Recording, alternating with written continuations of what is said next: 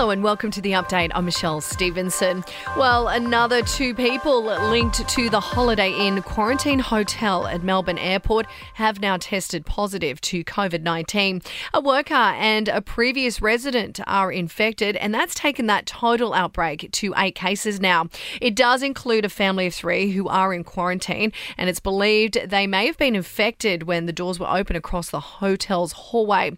Now, off the back of this news, South Australia has moved quite quickly to shut its borders to Greater Melbourne. Police Commissioner Grant Stevens says the new rules take effect from tonight. After midnight tonight, if you're travelling from the Greater Melbourne area, you will not be permitted to enter South Australia unless you are a returning resident or you have an exemption.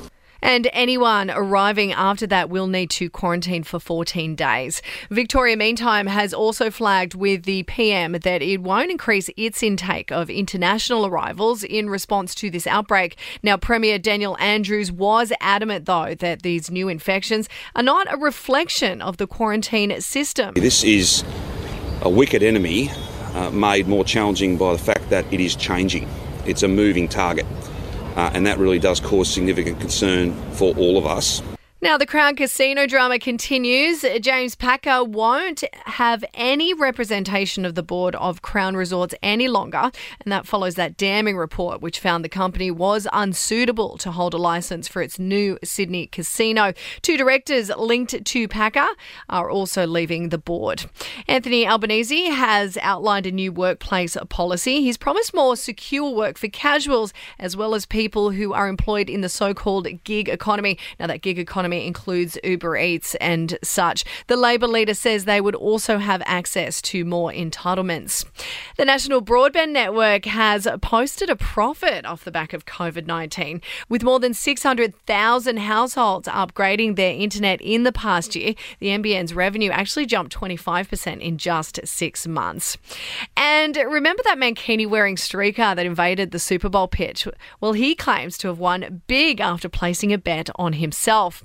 Yuri Andrade bet $50,000 on a pitch invasion before jumping the barricade himself, with the stunt apparently netting him more than $480,000. Taking a look at sport, and a big day at the Australian Open with some pretty major upsets. 2014 champion Stan Wawrinka eliminated in a 5-set thriller, while Petra Kvitova and Bianca Andreescu will also be on a plane home from Melbourne Park in the next 24 hours. While Sydney boy James Duckworth, he was also eliminated in straight sets by the 20th seed from Canada.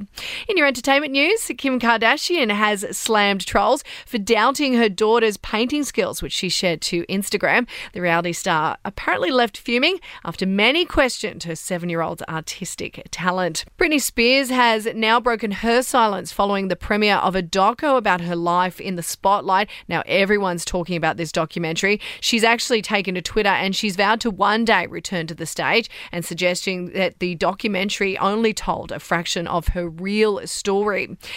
J-Lo, meantime, is apparently ignoring these cheating rumours surrounding fiancé Alex Rodriguez.